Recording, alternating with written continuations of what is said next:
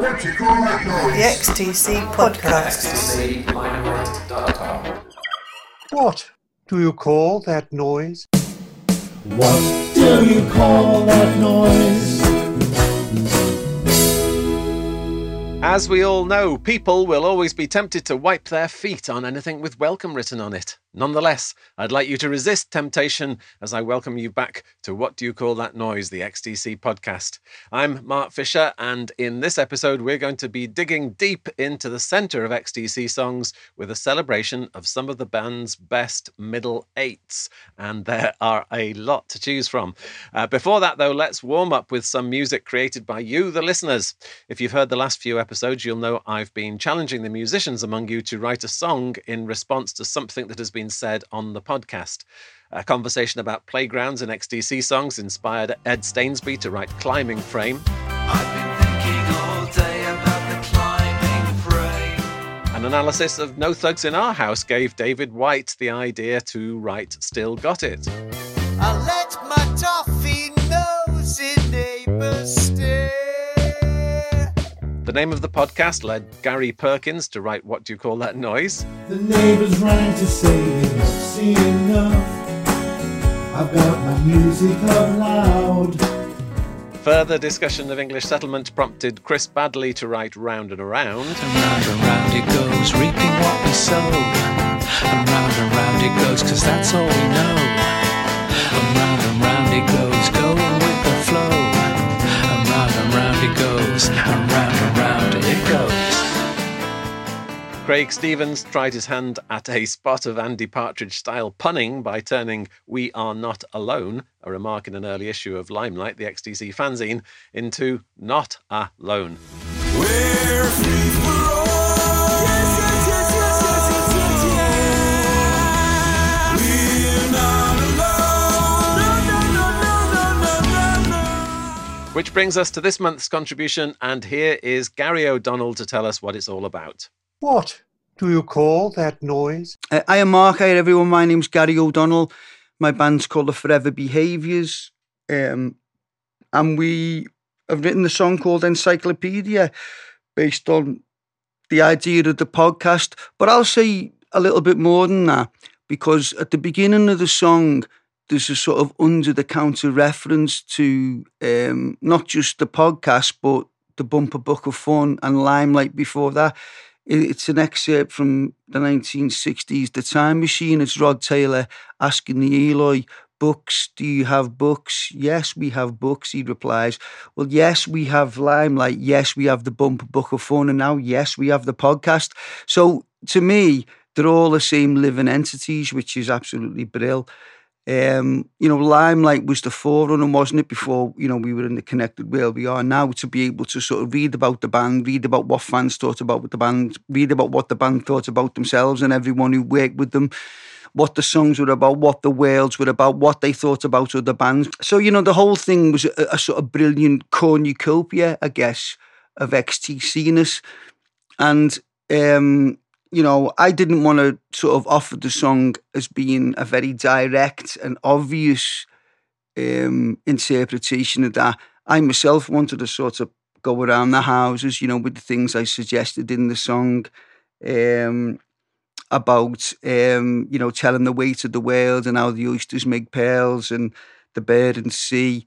All of the type of things that we get from the podcast, really, all of the sort of mad facts about the band and the fans and everyone else that, we didn't know about. Listening to remember listening to the Hugh Padgham thing about Black Sea and all of the sort of little factoids and things you didn't know, So I wanted to sort of honour and appreciate it all by being not so obvious and trying to sort of embrace everything. And the last sort of part of the song where it talks about having a daily slice, the sort of surround vocals say everything you need are in the books you've lived through the years. And I guess that's true, everything we have ever known and grown from Limelight has helped, sort of support everything else about the music and the world of the band that we've loved. And the extension of that now is the podcast, everything. The accessibility of the podcast and everything, and to actually hear the voices and things. You'd only get to do that if in the past it was on the radio or there was a radio show. So in essence, it's like, you know, a monthly radio show all about XTC and the world of XTC. So it is an encyclopedia of facts, thoughts, opinions, and love, not just for the band and the work, but the people within who love the band themselves. And I think that's absolutely brilliant. So well done, Mark, and well done everyone who continues to sort of listen, contribute, and play an active role in keeping the XTC community as vibrant as, you know, not just, I guess, how the band would want it, but as the records have always been to us as admirers, you know. Thanks very much. I will say, Mark did ask about having a link to the material. It will feature the song on our album, which is called Growing Pains, which will be out on Fretsaw Records sometime towards the end of the year. But hopefully I'll be able to keep Mark and everyone updated on what that'll be about and everything to do with it, if people are that way inclined enough to be interested. So thanks very much for your time. Onward and upward. This is Pop. What do you call that noise? Do you have books? Books? Yes, we have books.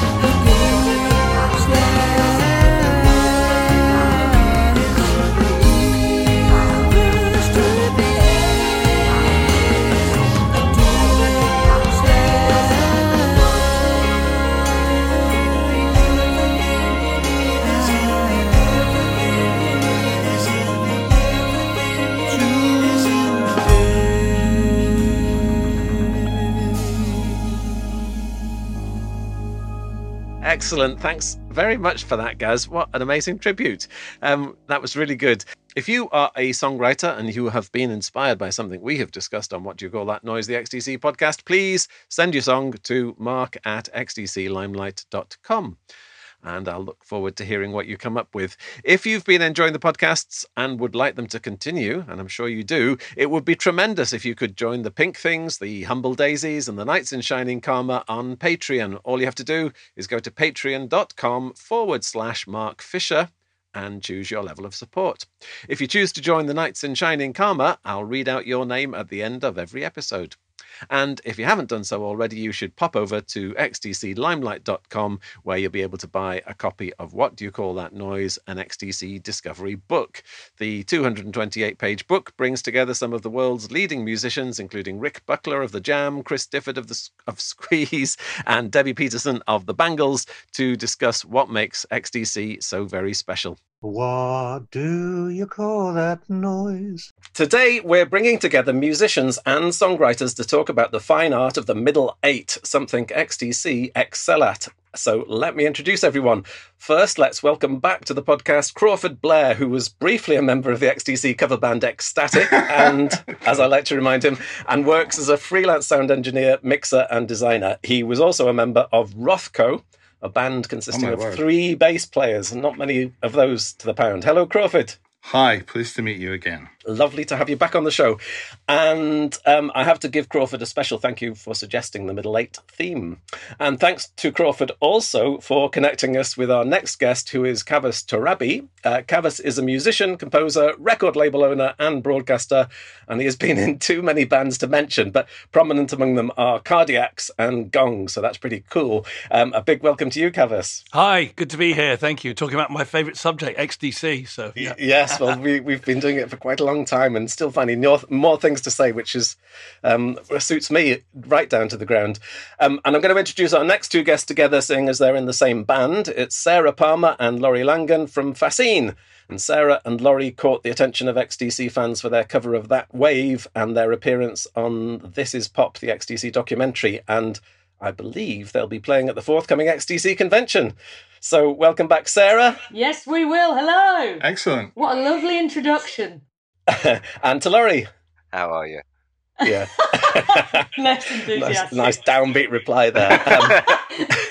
Last but not least, it's David White, who I've been roping into these podcasts since the very, very start. And David records under the name Boy48 on SoundCloud, and it's his song Still Got It that I played briefly earlier in the programme. So hello again, David. Hi, Mark. Hi, everyone. Hiya, and so great to have you all on. And this...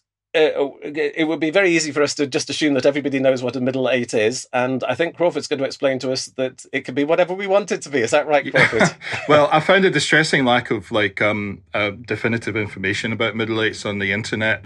I was assuming that I would just go on YouTube and there'd be one of those YouTube brain boxes like Jacob Collier and Adam Neely or something like that was just going to have an amazing little film I could just watch that would be 8 minutes long, and then all my questions would be answered.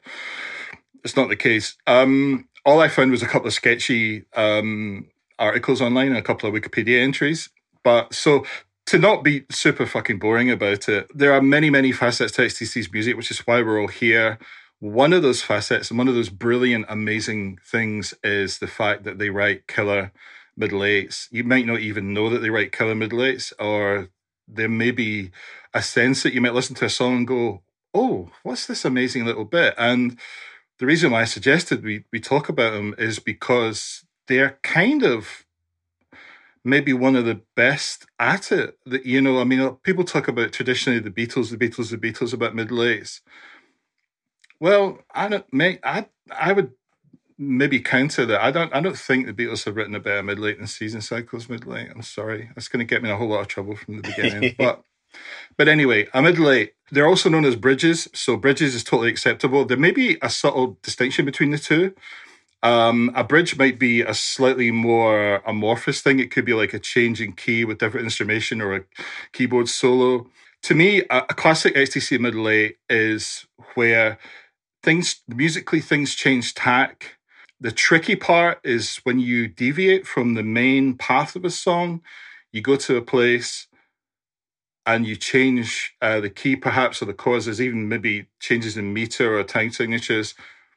But then you got to get back to the main part of the song.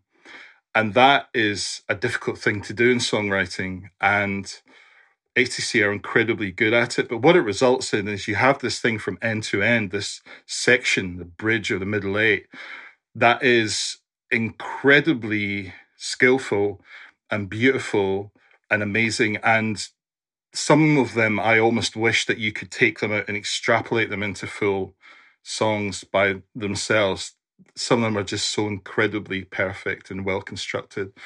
But a middle eight, in terms of definition, if you go back to the beginnings of songwriting, there was a traditional verse-chorus structure, and then that became passé when Tin Pan Alley writing started at the beginning of the 20th century, I believe.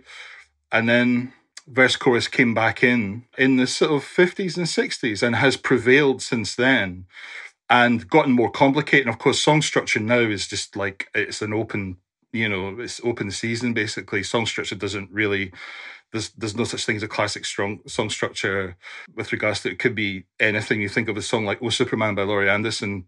There's no structure, but it was still got in the charts. It's still incredibly popular, and it's still an amazing piece of music.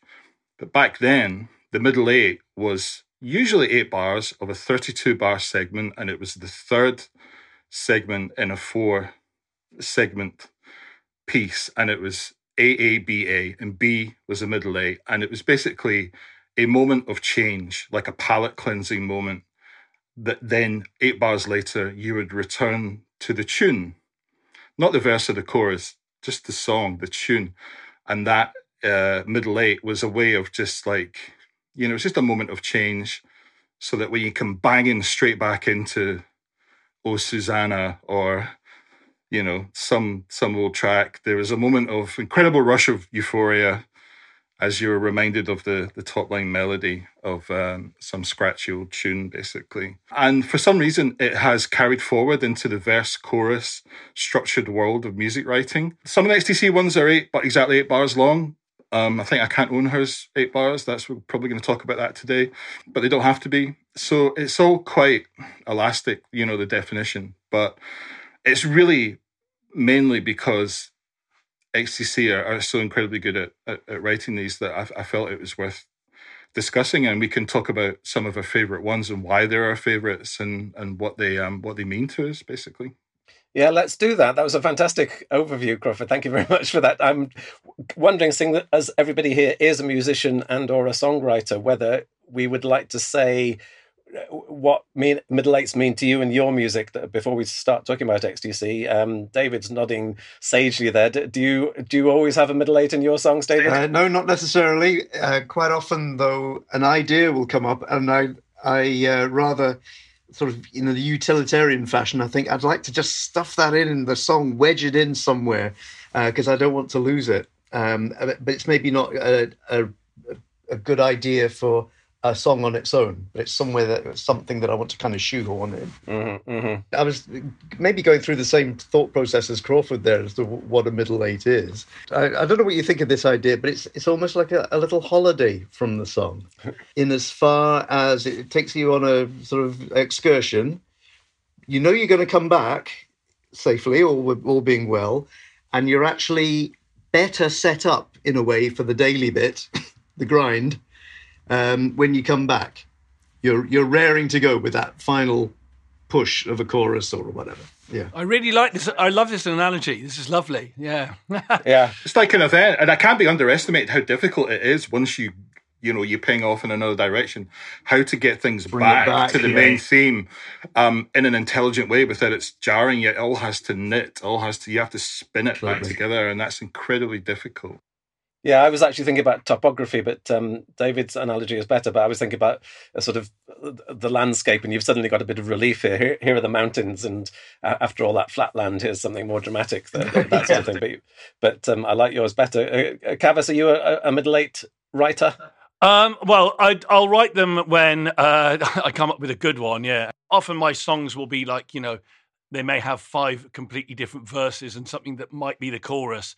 and then that's the end kind of thing. So they don't always sort of take that structure. But yeah, if I can write a good one, I will. I mean, in a way, I love having the sort of, having this sort of rigid formality of trying to write a tune that's verse chorus or verse bridge chorus, middle eight. But yes, if I'm really pleased with it, I'll keep it. But I don't put them in sort of arbitrarily just to have them. I mean, the thing is, it's worth saying. I think that, to my mind at least, I think Andy Partridge is the king of the middle eight, and it sort of struck me when I was getting into XTC properly, and they sort of became, as I'm sure for all of us, they just became this real obsession for me in the late 80s. And I had to sort of get a hold of everything.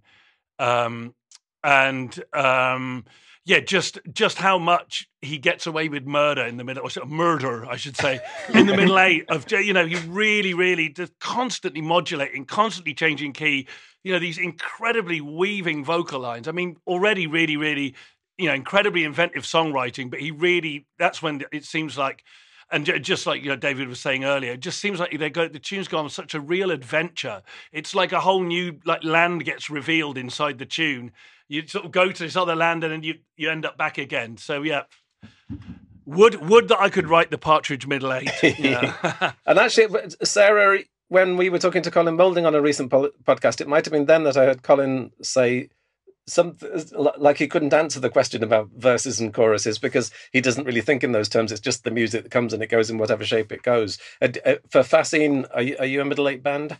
So when you messaged me last week, Mark, and said, do you want to be on a podcast about middle eights? I said, sure. And then I thought, no one's ever asked me that question. I've never asked myself that question. I don't know what I even think. And then I said to Laurie, do you want to be on? He said, I hate middle eights. And then realised, after doing a bit of research, that's not true. Of course he likes them, and he's found some that he likes today. But I've never thought about it at all. But if we look at what we've done, they feature in every song. So they're obviously natural and necessary because we just put them in there, and it means that they work in the song. Maybe it's to do with the type of music. I mean, if you were listening to dance music, you might have a drop. But I think that's the same type of context, the same anticipation, and the same feeling that you get when you come out of it. So I suppose every genre of music has them, but you don't realise their importance until you're asked the question, or how not balanced the song would be without them. So yeah, of course we write them, and when I start to think about what we write, they're massively different from the rest of the song, but that's not a conscious decision.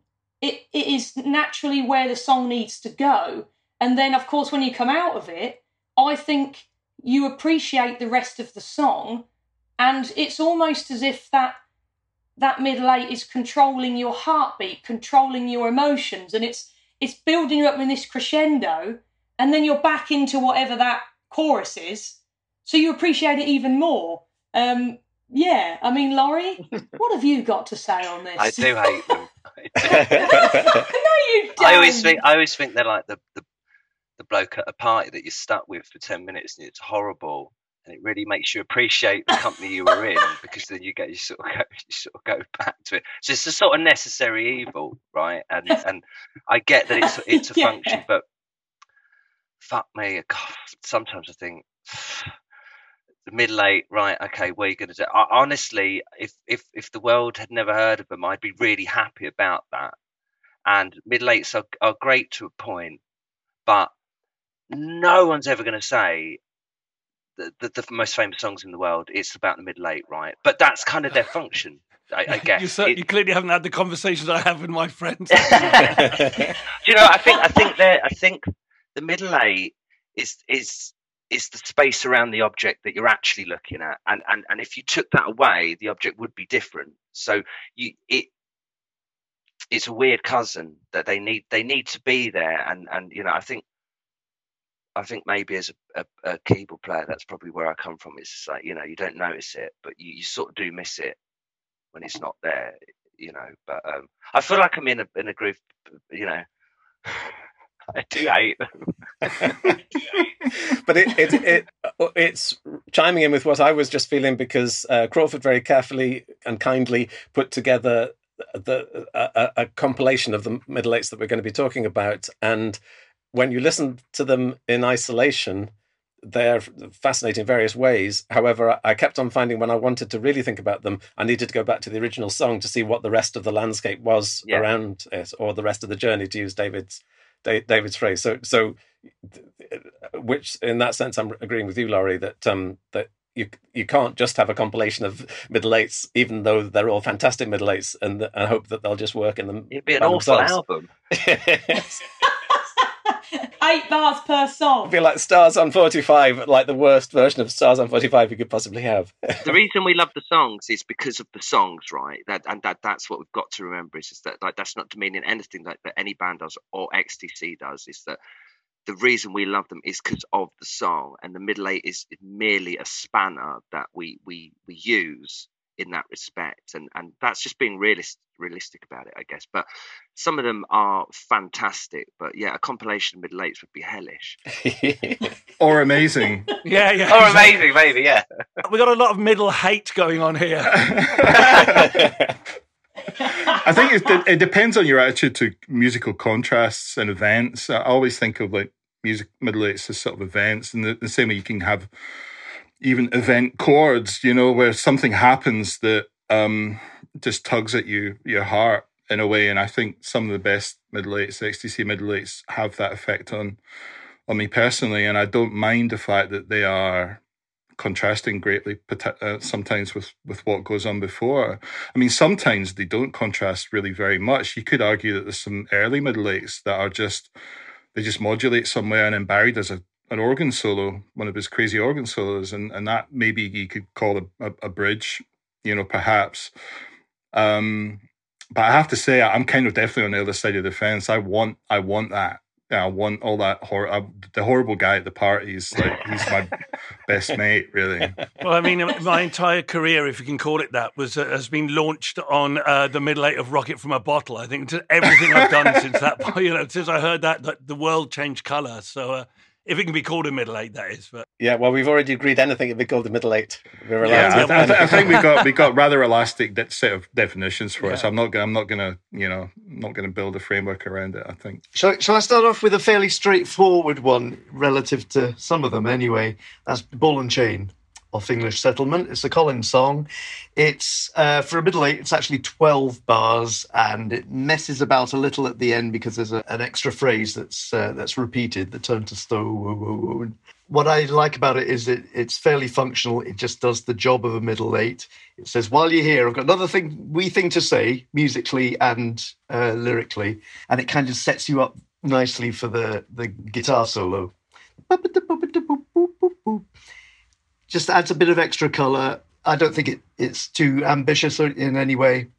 And it keeps that lovely that sort of 6/8 shuffle going. So we're clear about this for people listening. This is the motorways and office block section, isn't it? That's exactly it, yeah. It musically does a slightly interesting thing in that it modulates a tone down, but a minor. It makes it a minor. So it's, I think, F minor, whereas you go back to G major. So it's got a slightly, it's used in flamenco sometimes, that sort of interval.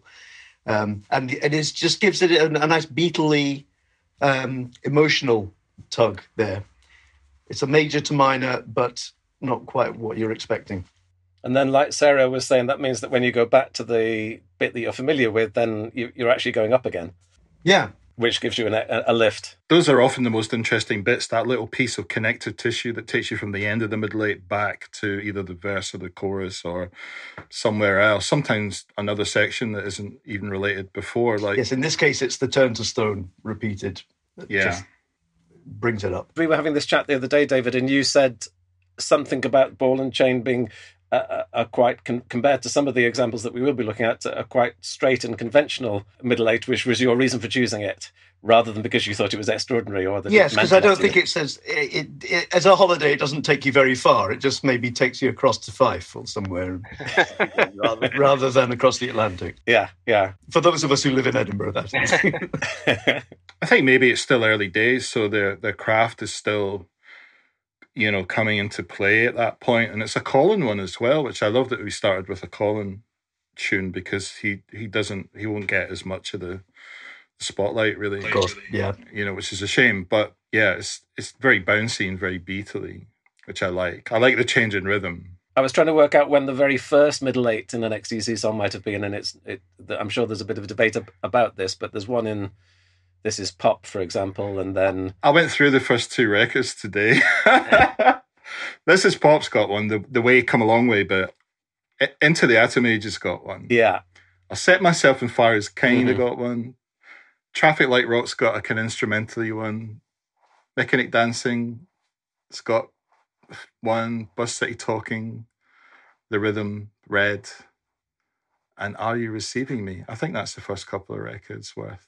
Yeah, which is more than I expected, actually. At that point, though, that I suppose they were interested in just creating a noise and a rhythm and kind of going with it, and they often didn't even need the interruption of a middle eight. It felt like instead of writing a middle eight, they could just go to like a mad organ solo instead and just modulate away from the main crux of the song, and then have Barry do his thing, and then come back to a verse or chorus. Organ's good for that.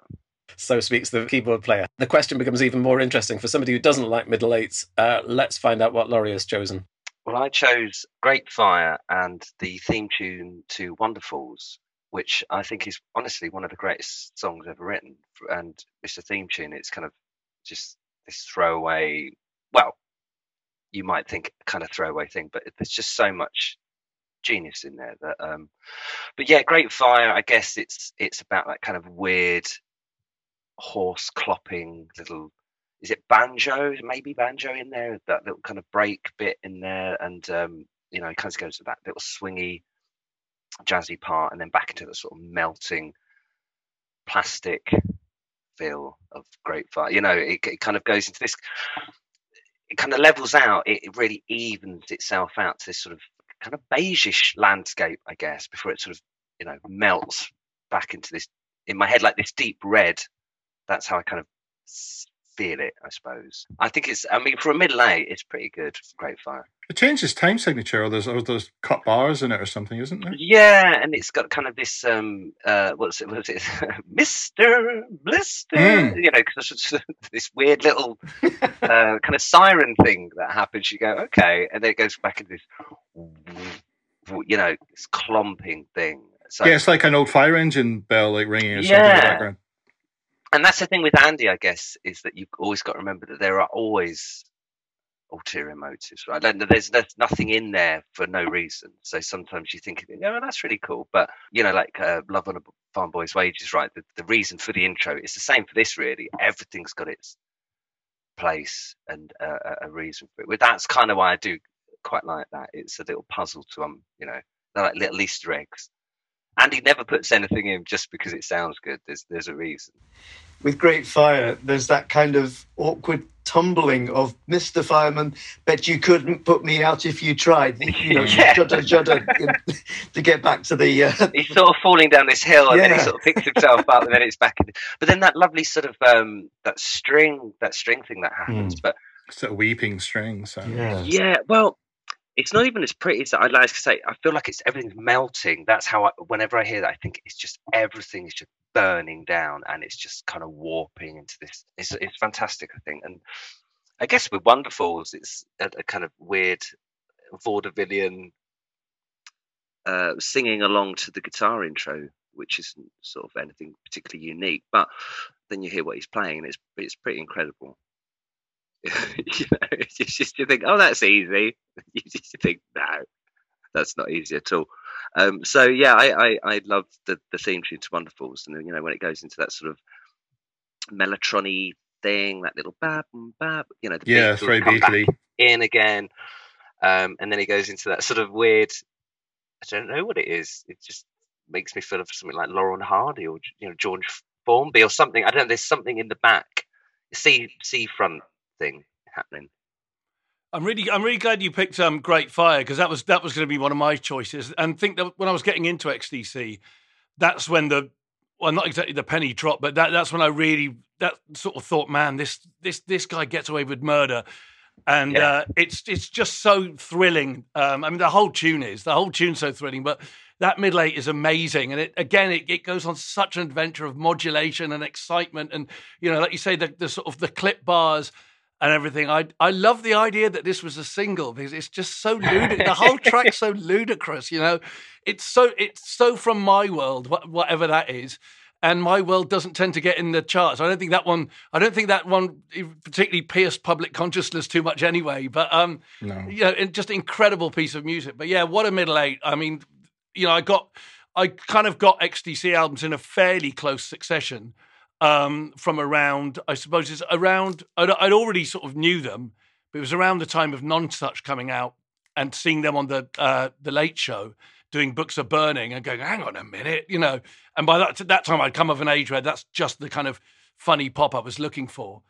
And so, I'd go around secondhand shops and just buy anything by XTC. And this one was like, oh my God, It's always bugged me that even though he whispers the word smoke, it sounds like fuck, and it's always really bugged me. So I put it through the stem splitting software the other day to hear just what the vocals were doing, and just to see why it sounds. Obviously, it's got a hard K in it, so there's that. But it really does. If you're not paying attention, it really does sound like fuck. And it's because the last word before it is this, and the S in this aligns with the S in smoke. So you don't hear the S in smoke with any kind of punctuation. You just hear oak, and it's got and of course it's your brain just does the rest. So yeah, but I remember I'm getting quite annoyed about that in an interview with Todd or somebody, one of the XTC fans interview, saying, "Why would I write fuck?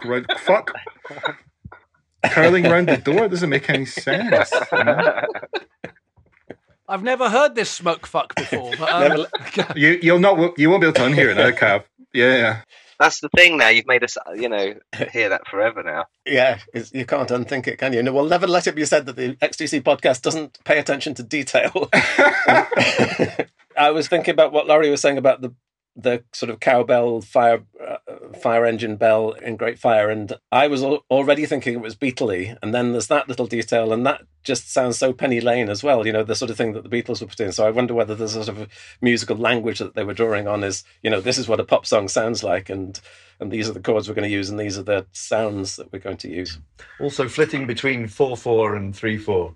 Yeah. Laurie, I'm also interested that the fact that you chose I Wonder Why the Wonderfalls at all is brilliantly obscure, because it's not a song that many people have even heard, I suspect, apart from all the millions of people who don't know about XTC who watch the program that it's come from. And I think I'm guilty of of neglecting things that seem to have arrived not in the sort of official way. So if something isn't on an album, if something's called a B-side, I tend to think, oh, that must be not as good as the thing that's on the A-side, and I'm frequently wrong in that. And I think this is an example where a song that you could easily overlook, you think, oh, it's just this TV theme tune, is one that you identify as being a sort of lost classic, maybe. It's an embarrassment of riches. I mean, it's such I actually read that, I don't know if it's true, but apparently it came via Andy, where they said that it was apparently a second too long, so they sped it up, and it really pissed him off. So the pitch apparently is slightly higher than actually what happened. I like to think that's true. I wonder if that might be because it was for a TV theme, and it maybe to 24 and 25 frames. But it's quite an Andy anecdote where it's just not quite, fulfilled people's expectations. So I kind of like that. It might be a frame rate thing, and it'll be about 4%. But it's so. I love theme tunes, and they're just one of my absolute obsessions. I think it's so beautiful as a song, and it's as good as anyone's best song on an album, I think. I'm gonna say Harvest Festival, and one thing about this middle eight for me, I think it's Andy. It's most McCartney-esque, but I also think it's maybe my favourite. But for me, without the middle eight, it wouldn't really be one of my favourite XTC tunes. I mean, it's a great tune, but it's No, the Man Who Sailed Around His Soul for me. But that middle eight just absolutely transcends it into something heavenly. And just I get, classic sort of goosebump moment. And what a year when the exams and crops all fail. Then the modulation, bah, of course you're man and you were never seen again. Then the next one, bah, bah, bah, we got through and we... And then the invitation in gold pen, even as I'm singing this now, I'm going all funny. And then back into the sort of verse again. It's again, to keep repeating myself, it's such an adventure. It makes everything just go completely widescreen. Like you just see, the landscape goes off into infinity at that point. I mean, absolute master on there, and and then makes the rest of that song incredible, because the whole song is building towards that middle eight for me, I think. And such a lovely way to put in the same sentence crops and exams, and both of them failing. It's just a perfect line, isn't it? And linking all the themes of the song and maybe the whole of their career, really, that sort of combination of the earth and the exam and school and the stuff we have to do and go through in real life. And then out of nowhere, an invitation in gold pen. It's such an odd, man. Yeah, but it's such a kind of simple quotidian thing, to end this rather monumentally kind of like emotional middle eight. Yeah, it's a heart tugger, that one. I think the middle eight. Yeah, it is one. To me, it's one of those ones. It's a good example of. I wish in an alternative dimension that it would be extrapolated into a song by itself. Yeah, but would it work if you did do that? Hell yeah, it's XTC, of course. Anything's possible. Sarah, shall we have one of yours? I have to say, and it happens all the time when I have a break from XTC, not because I need to, but just because you listen to different music, is that when you go back to it, Laurie said this as well the other day, you really do realise that they are the greatest band of this, whatever style, pop, new wave, whatever you want to call it. They are the absolute masters. And that's what I felt this week just listening. I mean, I wouldn't say that I've picked my middle eights because I think they're the greatest middle eights in the world in the sense that you were mentioning about the Beatles stuff, but everything they do, every element they have is just incredible. The consistency of the output, this week I've been thinking, God, it's happened again. I'm amazed again. Every time I go back, I'm like, fuck. There's no one else that can do that. I think the only other person is Bowie. Maybe for me, Kate Bush. I know she's nowhere near as, I don't want to say diverse, but I just think that as artists, there's Bowie and there's XTC, and you can't compete. You absolutely can't compete. So I didn't choose these again because I thought they were the greatest middle eights in the world, but I went for I Can't Own Her, Apple Venus, because it's one of my favourite songs anyway. I think it's incredible. I think it's kind of weirdly Disney-esque, a sort of adult Disney. I think that, along with Books Are Burning, is probably the most vulnerable that I feel Andy has ever shown. And I love that because I think most of the time he's always honest. He's always in an honest state, and he's, there's elements of sarcasm, things are tongue-in-cheek, and it's obviously, like you said, Laurie, everything's in there for a reason. But I feel like with I Can't Own Her, I feel like I'm listening to his soul and his grief and all the vulnerability of him, which is what I love about this song. So it's not necessarily about the musicality of that middle eight. But what I do think is brilliant about it, when we were talking earlier about the balance a middle eight gives a song, I think that lyrically, when he goes into it's almost like an explanation. It's always like a T's and C's of what he means about the song. So he's saying, look, I can't own her. But then he says, I don't mean literally. I don't mean women, know your place, know your limits, get back in the kitchen. But in a funny way, that's Andy as well. In the middle, like he's sort of saying, look, I don't mean this in a cheap way. I don't mean this is flippant. I'm saying it's breaking my heart that I can't control my marriage or this love. And I think, and then there's that pause, and then it comes back in, and I may as well wish for the moon in hand. And it's like, you can cry. You can absolutely cry at that. And I think the reason why I love XTC, whether it's their middle eights, that middle eight, or Books Are Burning middle eight, and I know that that's an Andy Partridge song, but I think with Colin and Andy together, via a middle eight or via, but all their influences together, you've got the perfect balance of two completely different writers. So you have Andy's wonkiness, which is sometimes not overly commercial or pretty or listenable. You know, it can be quite ugly, and his tone can be quite uncomfortable, you know, lyrically, or the way that he sings something. And then you've got the other end of the scale of Colin, where he's sickly sweet sometimes, and the melodies are a bit, dare I say it, cheesy, like, I don't know, the song Grass or whatever. But with them both together, you'll get a middle eight thrown in there, perhaps by Andy, or a guitar part thrown in there by Andy, and they balance each other out. So that they have the perfect pop song that's not too cheesy and that's not too left field and weird. And so obviously I've chosen that song. And then we were looking at, I was going to use Love at First Sight and then Helicopter. I remember I passed them on to you last week, but we spoke about the fact that their middle eights weren't particularly memorable, if you like.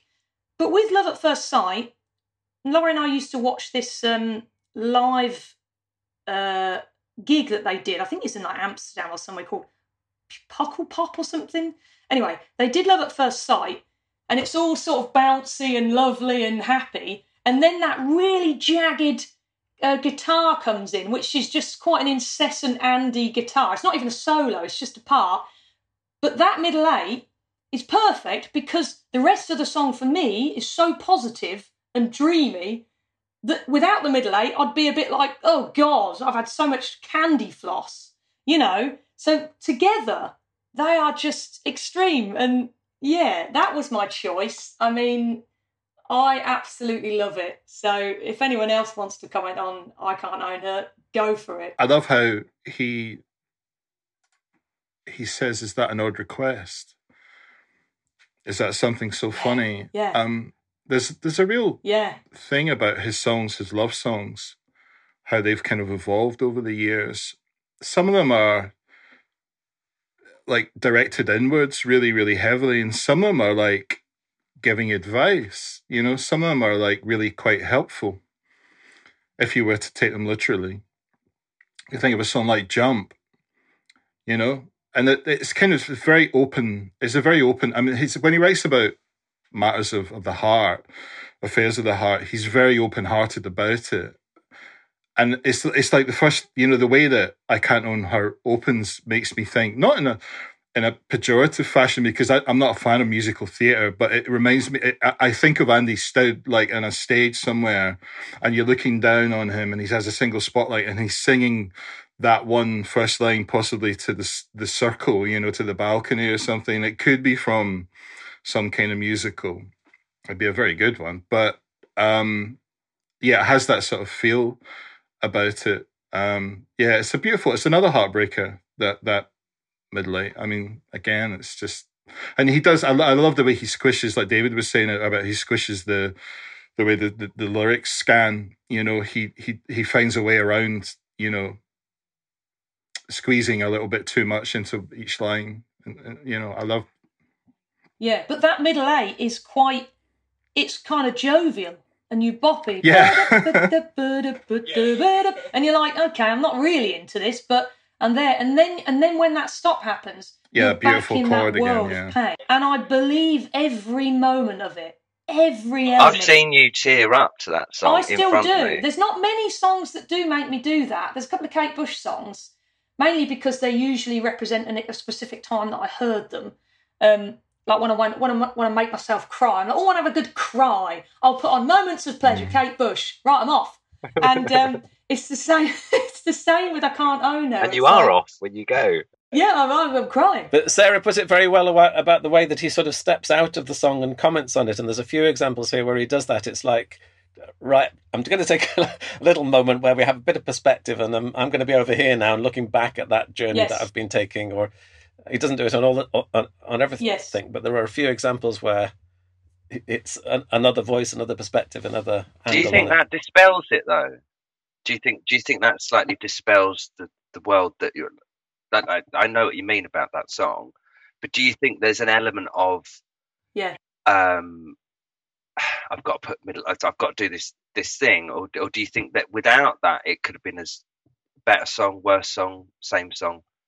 I don't know the answer to that, but what I do think is that when I listen to the Middle Eight, because I've listened to that 10 times over in context, I feel like he's taking himself so seriously in terms of what he truly, truly feels.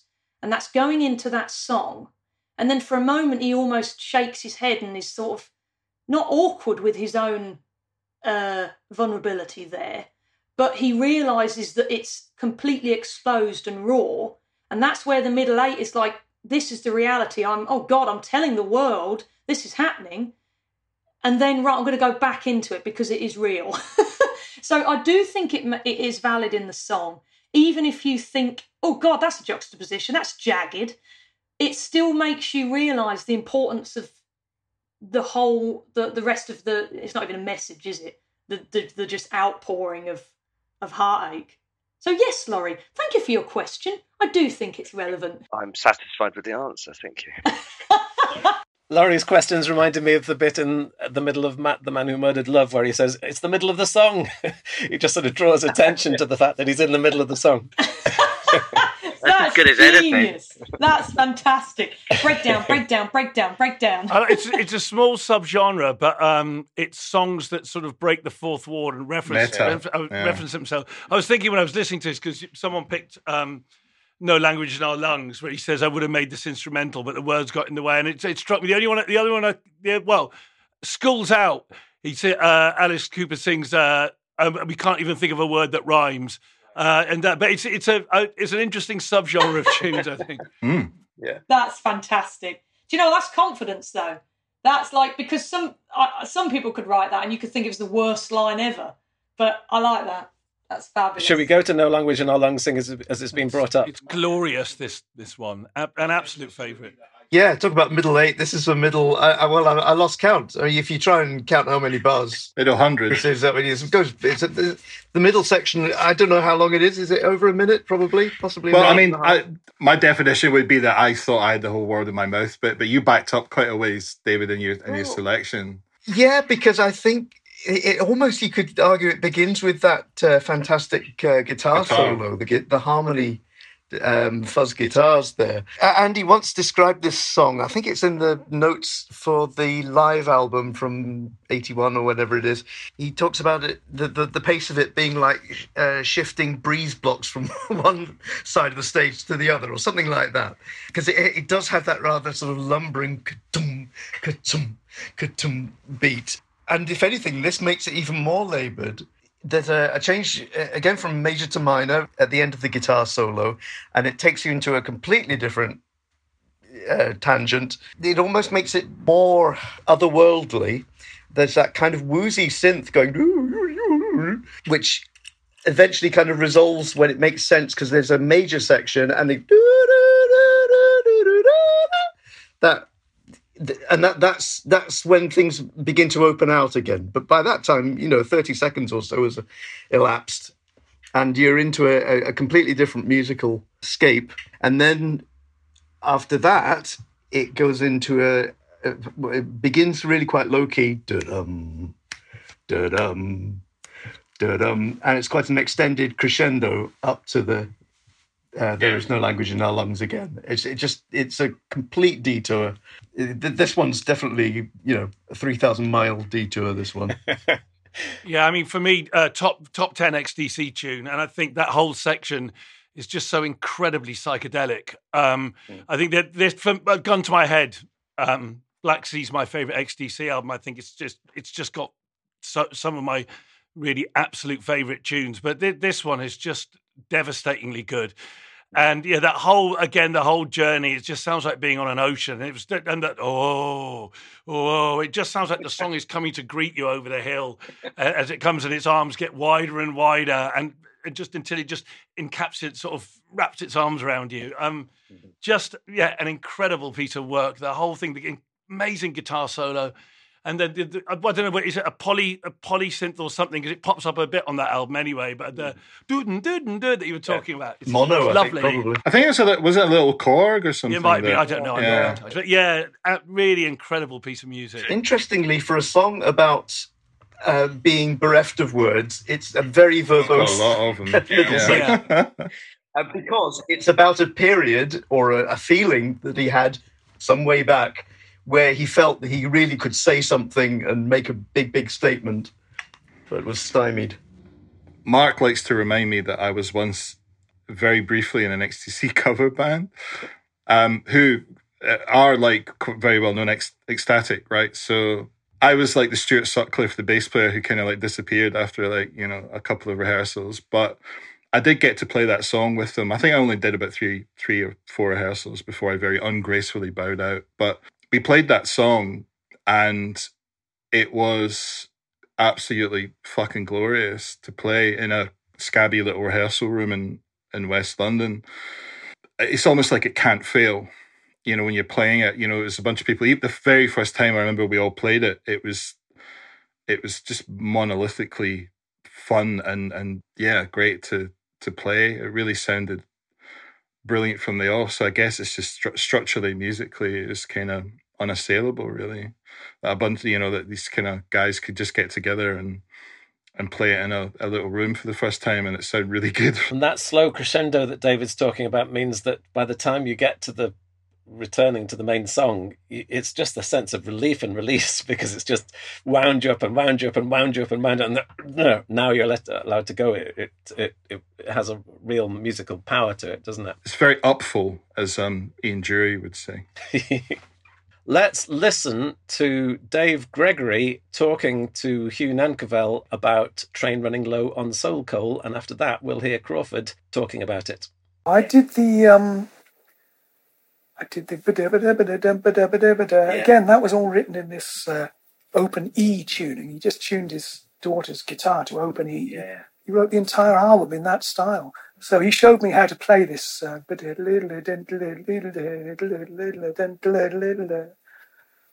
then in the middle section, when it goes into half time, and the 12-string Rickenbacker comes in with these big jangly blang, blang, blang, blang, blang.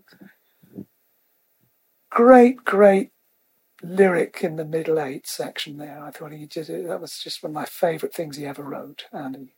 And then so the 12-string Rickenbacker, and then I played this nutty banjo part, which I couldn't play today. It's way too fast. Right at the end of this, it's just descending into this, to the end of the middle 8 section, there's this little contrapuntal that I played with a flat pick. I don't know how I did it, because it wasn't very sped or anything. I must have had a very strong right-hand technique in those days. I couldn't play it today. I really couldn't. Don't you wish Dave Gregory would come on at the end of the 10 o'clock news and just tell us that everything's going to be okay? Yes. He also said that it's his favourite, not only his favourite middle 8, I think the middle 8 is the best thing Andy's ever written, and the guitar's great, lots of backwards echo and 3 12-strings.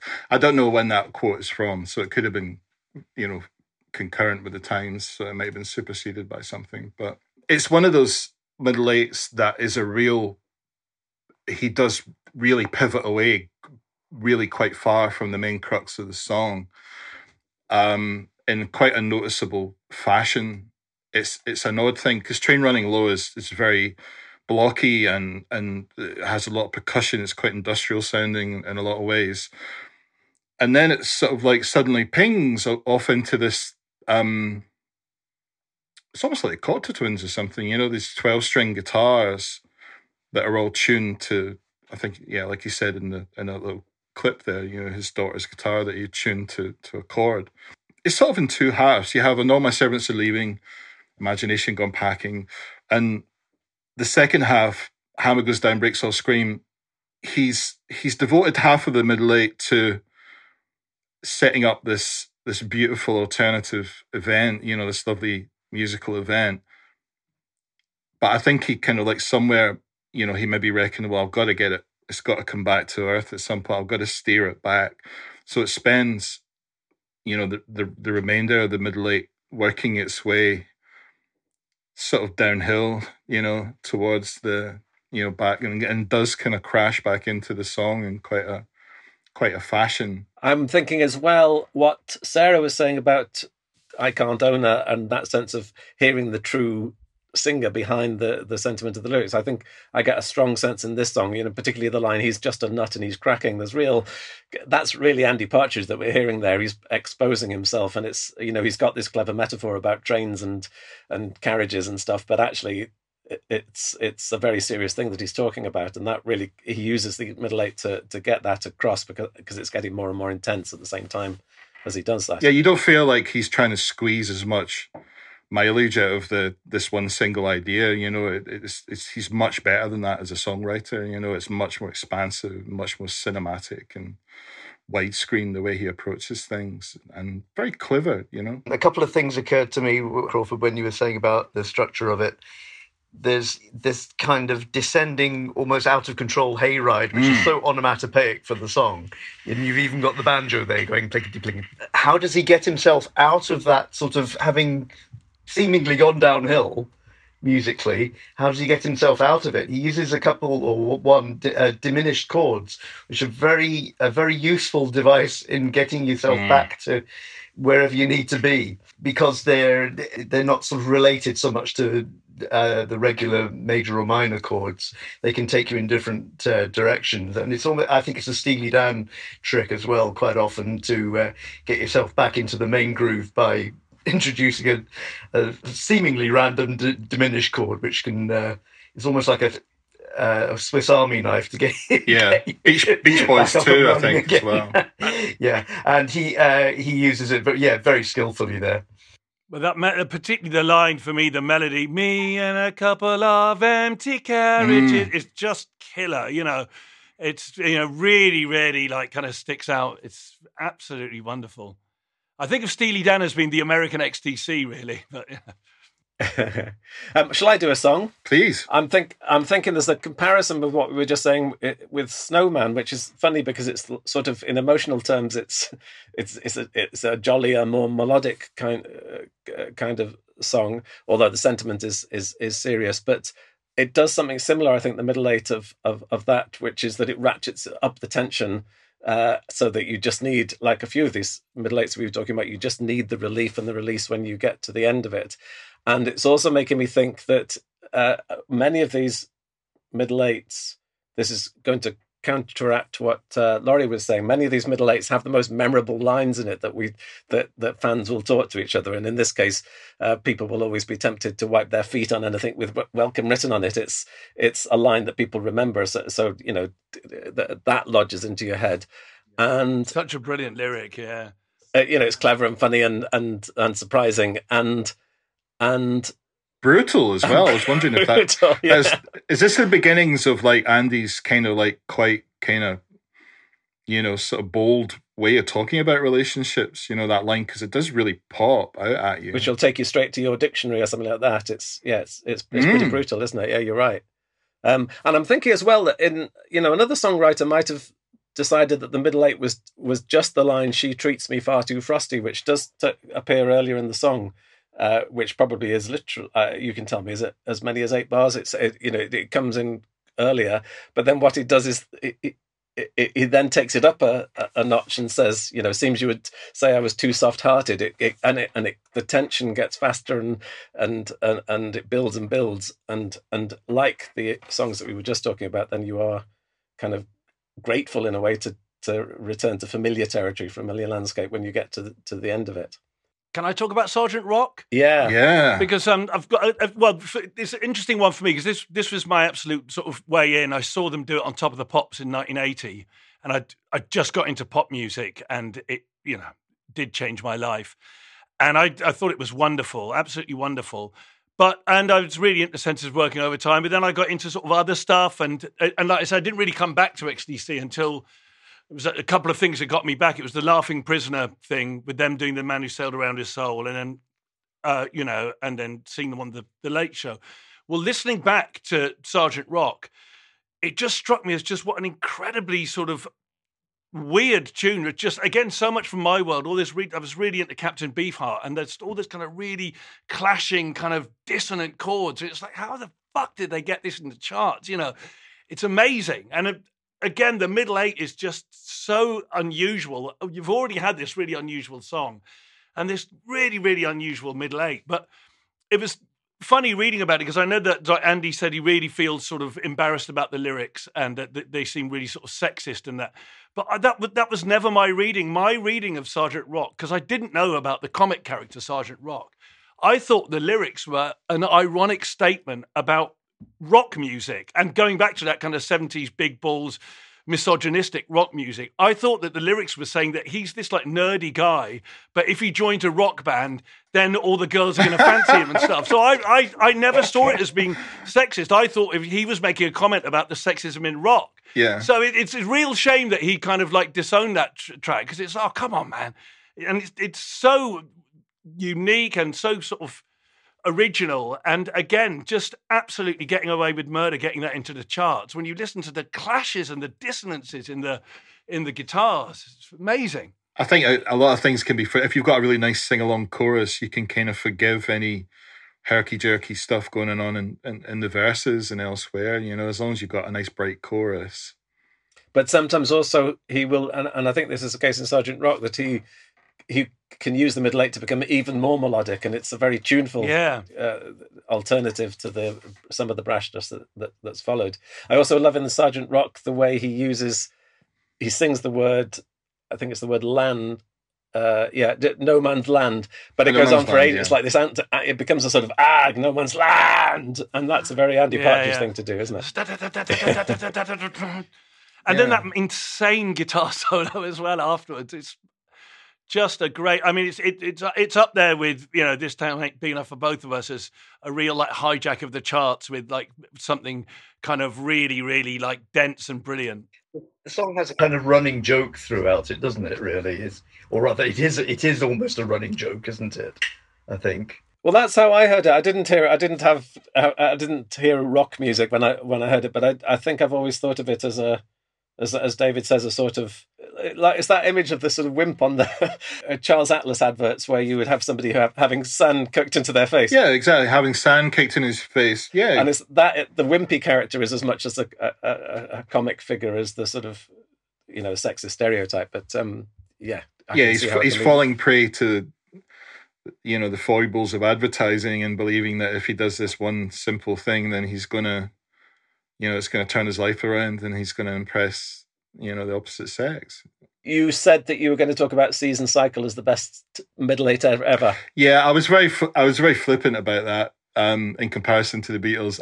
I think the Beatles came from that, you know, a different place in HCC when they were writing music, obviously, and they were coming from, you know, classic songwriting in that Tin Pan Alley mode where it was craft, two guys sweating in a room, the piano and sheet music and stuff. And so to be taken seriously as songwriters, which they very much, you know, weren't expecting to be by the media and the press, they had to work hard on their craft, you know. And I feel like Andy, you know, and Colin, when they don't have to necessarily do that because it's the 70s and 80s, so there isn't the pressure to prove themselves as very solid kind of songwriters. But I think their kind of fascination with the mechanics of songwriting comes out in the way that they write their middle eights. And I mean, a lot of the Beatles' middle eights are in there because they had to put a middle eight in there, and they're not particularly amazing. Some of them are brilliant. Some of them are amazing. You know, you think of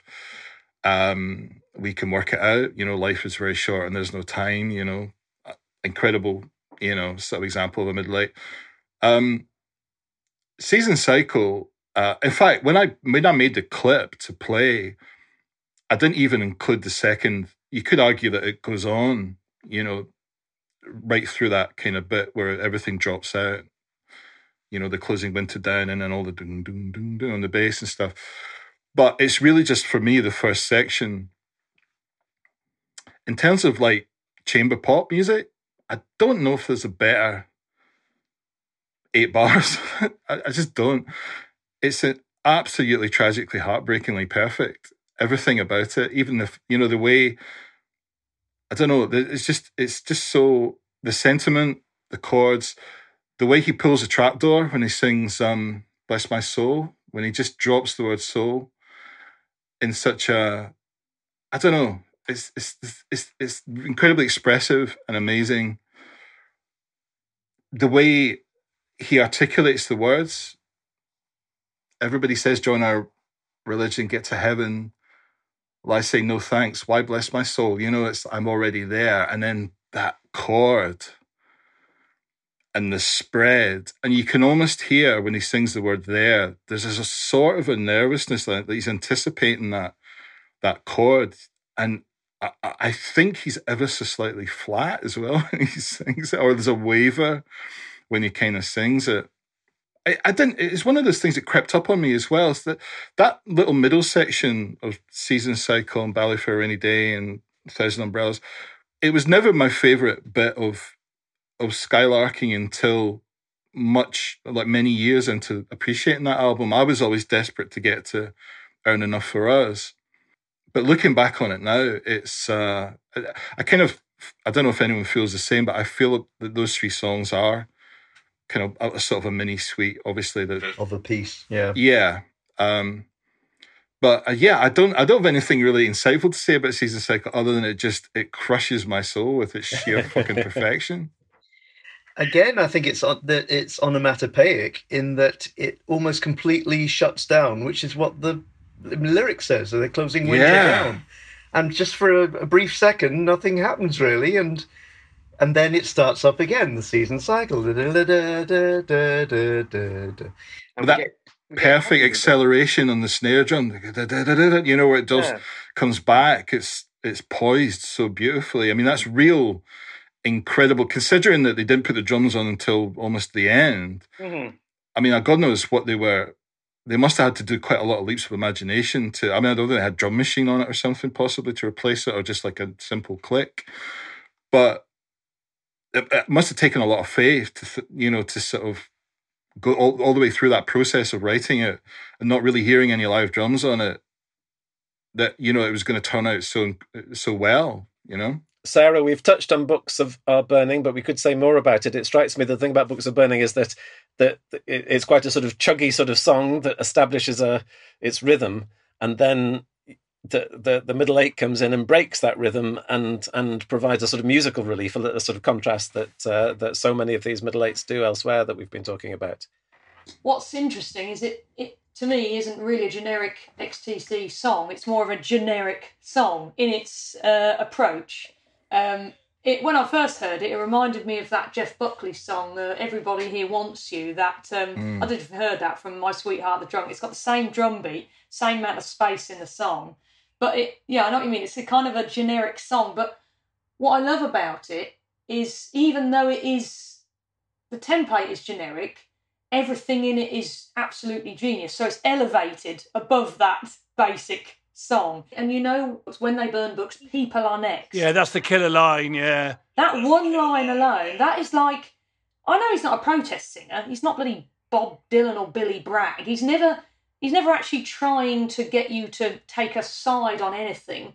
But when he talks about something, I feel like he either takes something really mundane and makes it brilliant, like Respectable Street, or he takes something intense, like Books Are Burning, and he can put that sarcasm in it, but then he can flip it on its head and make you realise, no, this is serious.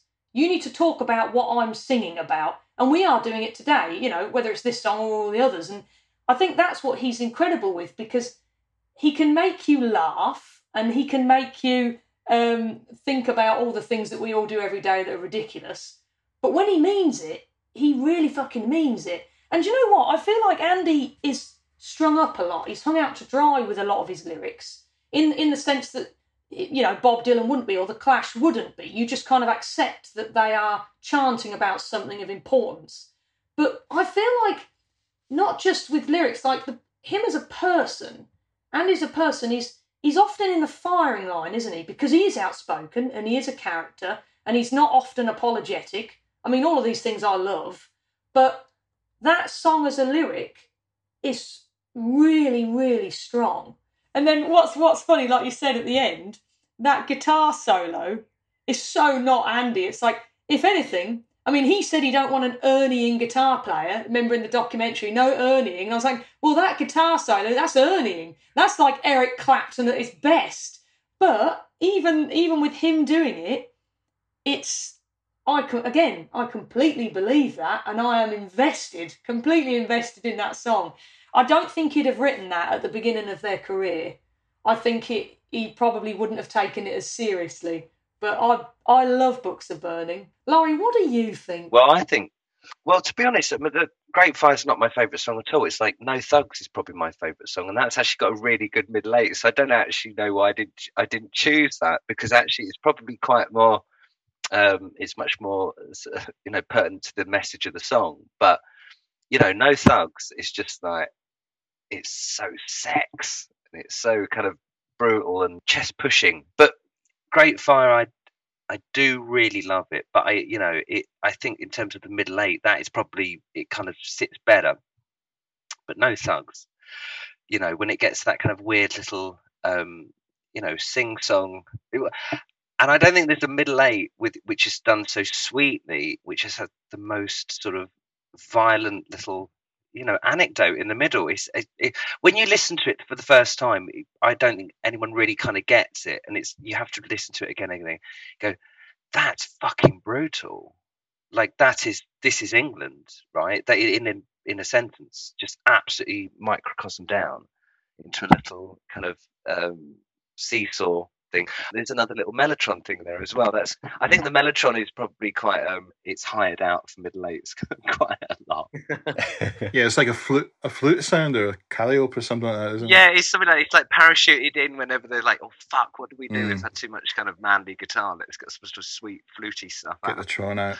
I think that's total bravery, though. That's what, if you think of that or Books Are Burning, I think they're such a brave band, whether it's something lyrically or, like you say, Laurie, that I think they take some dangerous subjects and they go for it. They take the risk. They're never apologetic about it, and I really appreciate that. I love Laurie's observation about the way that in No Thugs that there is such a pretty little middle eight, and you're exactly right. When you think about what he's singing about, it's a boy with Nazi pamphlets in his bottom drawer and it's beating up Asians and stuff.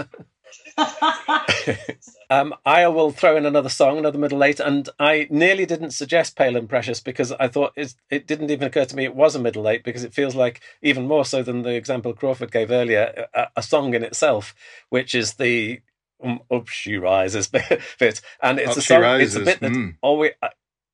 It still makes me laugh however many times I've heard it, because it still takes us into that Pet Sounds world so completely and so unexpectedly, and it goes off on this. It really does feel like a new song, but then eventually it does come back to the original, and I guess compared to many of the examples we've been given, which have been very intense and dark, and this is my soul being exposed here, goes in completely the opposite way. It's at its most playful and most fun, and of course it's the Dukes of Stratosphere, so that sort of was legitimized, I suppose. But I almost feel apologetic for introducing it into the mix, because I don't know if it counts as middle eight. What's so good about the Duke stuff? I know I'm not talking about middle eights here. What's so good about the Duke stuff? You would never have had a psychedelic album that good, because back in the day, there always had to be like this fucking sidelong jam or something that they did at the time that they'd include on, like Love did that with like Revolution or whatever, and it's just Revelation, whatever it's called. It's like, really, but there's none of that in the Dukes. It's all brilliant, So yeah, there's none of the brevity that is in. And David Gregory certainly said to Andy, are you sure you want to give this Pale and Precious to the Dukes, because it really should have been on it was good enough to have been on an XTC album. Who was going to talk about Me and the Wind? Was that you, Crawford? Yeah. The one thing I really love about Me and the Wind is it's like the apex of Colin's lovely parpy bass. Now that I'm out and shouting in doorways, free from my love, more like murder. There's a little kind of bit on the bass, which is classic Moulding parpy, fretless, and it there's actually something. See when he sings Murder, right? Does anybody hear? Does anyone hear the word fuck? No. Does anybody? Does anybody hear like a descending harmony feeding in behind that, or is that just like some kind of weird? There's a really lovely, rich harmony going on there. I always No, hear no, like fine, another 3 notes and descending, like going underneath it, but I think there's only one, and I think my brain's Filling in, yeah. stuffing in the other 2. But yeah, it reminded me of how great that middle period Colin Moulding bass thing, and how incredibly overtly contrapunctual he got in his bass playing over the years, especially when they stopped touring. And he probably, like McCartney, he had that opportunity to just sit for 2 days and work on one bass line and sit behind the producer and just let his imagination kind of run free, coupled with this lovely, occasionally fretless, unworkable bass sound. Like he could almost have just like said he'd go and learn a tuba and go into or a sousaphone or something and do that instead, and it would be the same kind of counterpoint. It was like, and I love that about his, as a bass player, I love that about his playing. But yeah, it's one of my favourite tunes off of Mama Especially, which is of course their greatest album.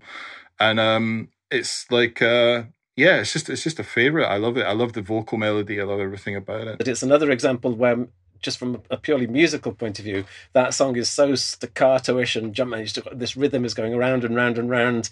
The chorus is released a little bit, but you really need the middle 8 to it's that landscape thing. Just yeah, everything loosens up. It moves away from that kind of Michael Nyman kind of minimalist sort of feel into that unopen, much more open, kind of looser sort of. I wouldn't say groove. Kavas, have you got another song that you haven't mentioned yet that you would like to?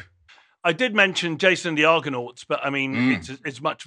Yeah, I love the whole tune, but I love this one particularly. You get the middle 8, which sort of bookends another incredibly psychedelic section. Maybe my favourite use of phasing in any tune, especially the way it comes to they bring the phasing right back to its peak. For the I have watched the man, but again, there's just the key change out of the tune into the I have watched is absolute magic. Yeah, and again, it's sort of him stepping around or making the connection with the listener because he's done all of these other journeys, and it's just saying, this is what I've seen. Yeah, and that amazing high harmony that comes in on the second I have watched as well. It's just like, oh my god, so good. Yeah, so great. Should we finish with Senses Working Overtime? That seems to be a good place to finish. I could finish with Dear Madam Barnum, but the only reason I was suggesting it is the main reason I was suggesting Dear Madam Barnum was because it has the luxury of 2 middle 8s. It has a double 8. Yeah, which makes up for I won't say a paucity, but there are less middle 8s on None Such. I noticed. Oh, is that right? So. That's interesting. Yeah, they're all gone on the one song. This is terrible, but the one thing about Senses Working Overtime that I never realised that I didn't actually know is I didn't know until today when I looked at the lyrics what the little spoken bits are after, but to me they're very, very beautiful. England's Glory, a striking beauty. Yeah, I've never tuned into it enough to know what it actually is, which is shameful, really. But now I know. Yeah, there were the lines on the matchbox. That's what it said on the matchbox of matches. Okay. So, David, what else can you tell us about the middle 8 in Senses Working Overtime? Oh, well, it's another very long one. It's either 17 or 34, depending on how many, where you put how you count your crotchets. But yeah, another very long one. A middle 17. If ever there was a middle 8 that really sort of blew air into the song to really lift it up, and it's a pneumatic middle 8. It really, really lifts it into the stratosphere. The tambourine's going, and it just really gets the heart racing, even if it's an upbeat song anyway, of course, but this one really doubles the adrenaline. One thing I love about it is that you're aware of a kind of guitar interplay, but your ears can't really quite sort it out because it's in this kind of quite fine mesh that a lot of English settlement is like, the interplay between 12-string, acoustic, electric. It's all dashing this way and that, and but you're just aware of some lovely, beautiful dissonances there. But it's basically A, G, D, D, D, D, D, and all sorts of jangly little bits going on. And I just find that so uplifting. And again, you could argue that's the job of a good middle 8 is to really take you somewhere. And it has this unusual acoustic lead accompanied by voice. And that's extended a bit further than you think because it revisits a couple of the bars of that. And the bass dum doo doo doo, dum doo doo doo, dum. If someone asked you, what's your favourite minute of XTC? I might say, well, the middle eight of Senses Working Overtime. It's just such a piece of wonder, and cleverly brings you back not to the chorus but to the bridge. The bridge, yeah. And all the world is biscuit shaped or football shaped, whatever it is. Cut short on the single version as well, wasn't it? Yeah. Well, unfortunately, but no, I totally agree. It's like the treasure at the heart of it, because you've got this incredible verse, absolutely brilliant chorus, and that would have been enough. And then it's like, what else could they do? Oh, right, well, they're going to do this as well. It's like, oh, come on, you know. It launches it into space. Yeah. And exploring that idea lyrically about the bad as well as the good, and saying that it's all kind of valuable and worthwhile, and it's not just a sort of an upbeat song about celebrating the good stuff. It's also about celebrating the life's richness in all its unpleasantness as well as its pleasantness. Yeah. But to me, they're very, very beautiful. Mm-hmm. Yeah. I love how Colin persists with that bass line right to the very end of it as well. Yeah. It's just like he's just going for it, you know. It's so cool. I think we've exhausted middle eights. Thank you very, very much for all of that. Thank you, Crawford, for having the idea. Thank you for all of you for listening to the songs. I think we have to finish with one last question to Laurie. You started off hating middle eights. Have we persuaded you in any small way that XTC's middle eights are worthwhile? Do you know what? I think you have. Well, then our work here is done. Job done, yeah. I shall sleep safer tonight. Thank you. Thank you for having me. What do you call that noise? Thank you very, very much, Crawford, Cavus, Sarah, Laurie and David, and to songwriter Gaz O'Donnell. Many, many thanks to the podcast supporters on Patreon who make it all possible, including the following Knights in Shining Karma: Terry Arnott, Kevin Burt, Cale Corbett, Liam Duggan, Jamie Dunn, Leslie Gooch, Robert Graham, Alan Hughes, Marek Kraus, Jesper Kumberg, Robert Lawlaw, Dennis LeCourrier, Liz Lynch, Ian Morris, Yusuf Mora, Amy Parkinson, Marie Meikle, Karen Neal, Doug Perry, Mark Reed, James Reimer, Simon Slatome, Michael Sutcliffe, Mark Thomas, and Nigel Waller. And if you'd like to support the XTC podcast, and of course you'd like to support the XTC podcast, you can do so by going to patreon.com/Mark Fisher. Thank you very, very much for listening, and I'll be back next month with more XTC. See you then.